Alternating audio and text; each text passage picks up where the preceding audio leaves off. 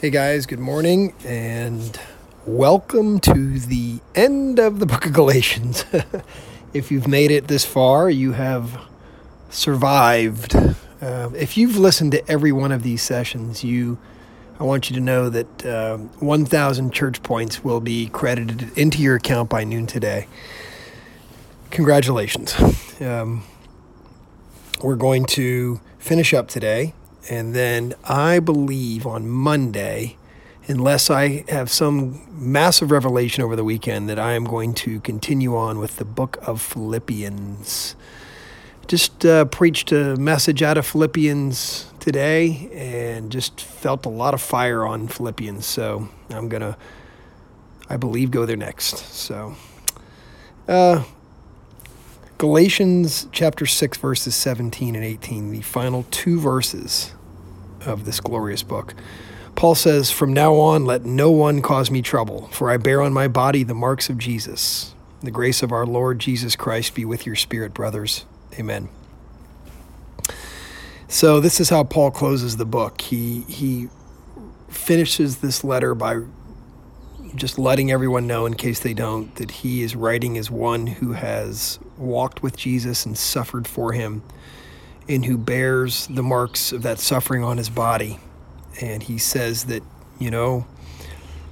I've suffered for Jesus, so I can say from now on, let nobody trouble me. In the sense that, what are you going to do to me?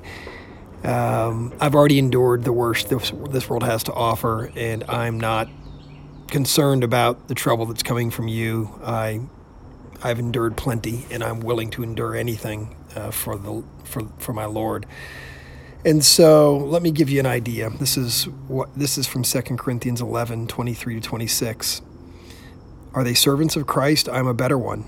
I'm talking like a madman, with far greater laborers, far more imprisonments, with countless beatings, and often near death. 5 times I received at the hands of the Jews the 40 lashes less one. 3 times I was beaten with rods. Once I was stoned. 3 times I was shipwrecked. A night and a day I was adrift at sea, on frequent journeys, in danger from rivers, danger from robbers, danger from my own people, danger from Gentiles, danger in the city, danger in the wilderness, danger at sea, danger from false brothers. And so you get the idea here. That Paul is well acquainted with the fellowship of suffering, with our Lord.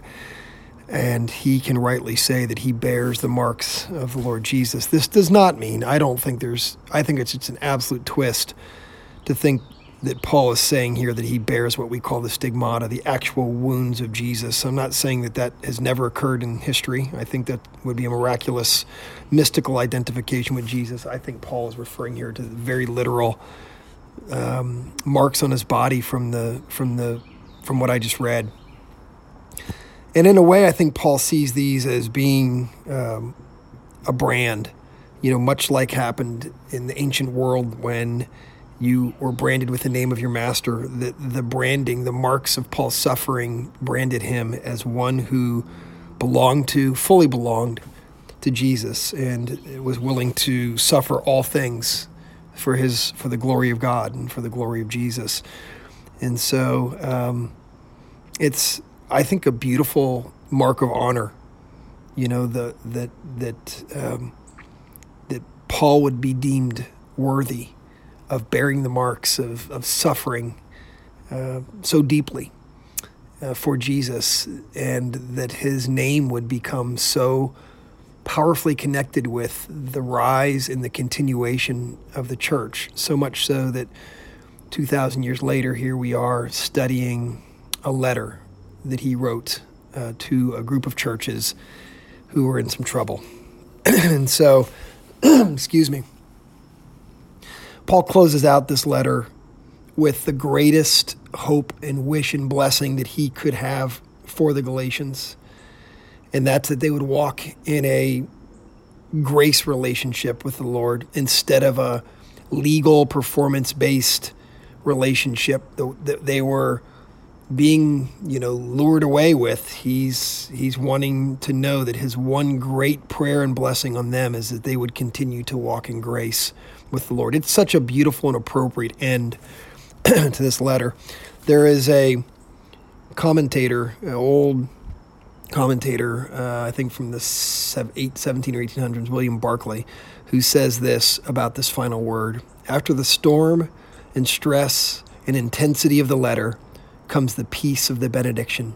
Paul has argued and rebuked and cajoled, but his last word is grace. For him, the only word that really mattered. And so, beloved, if you've made it to the end of this devotion and this series of devotions in the book of Galatians, then I want my last word to be like Paul's, that the grace of the Lord Jesus Christ be with your spirit.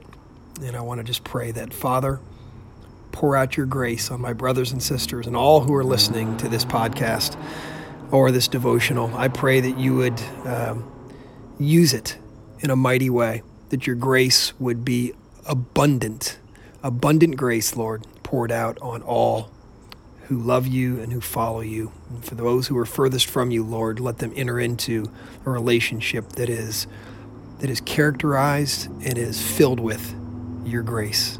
In Jesus' name, amen and Maranatha.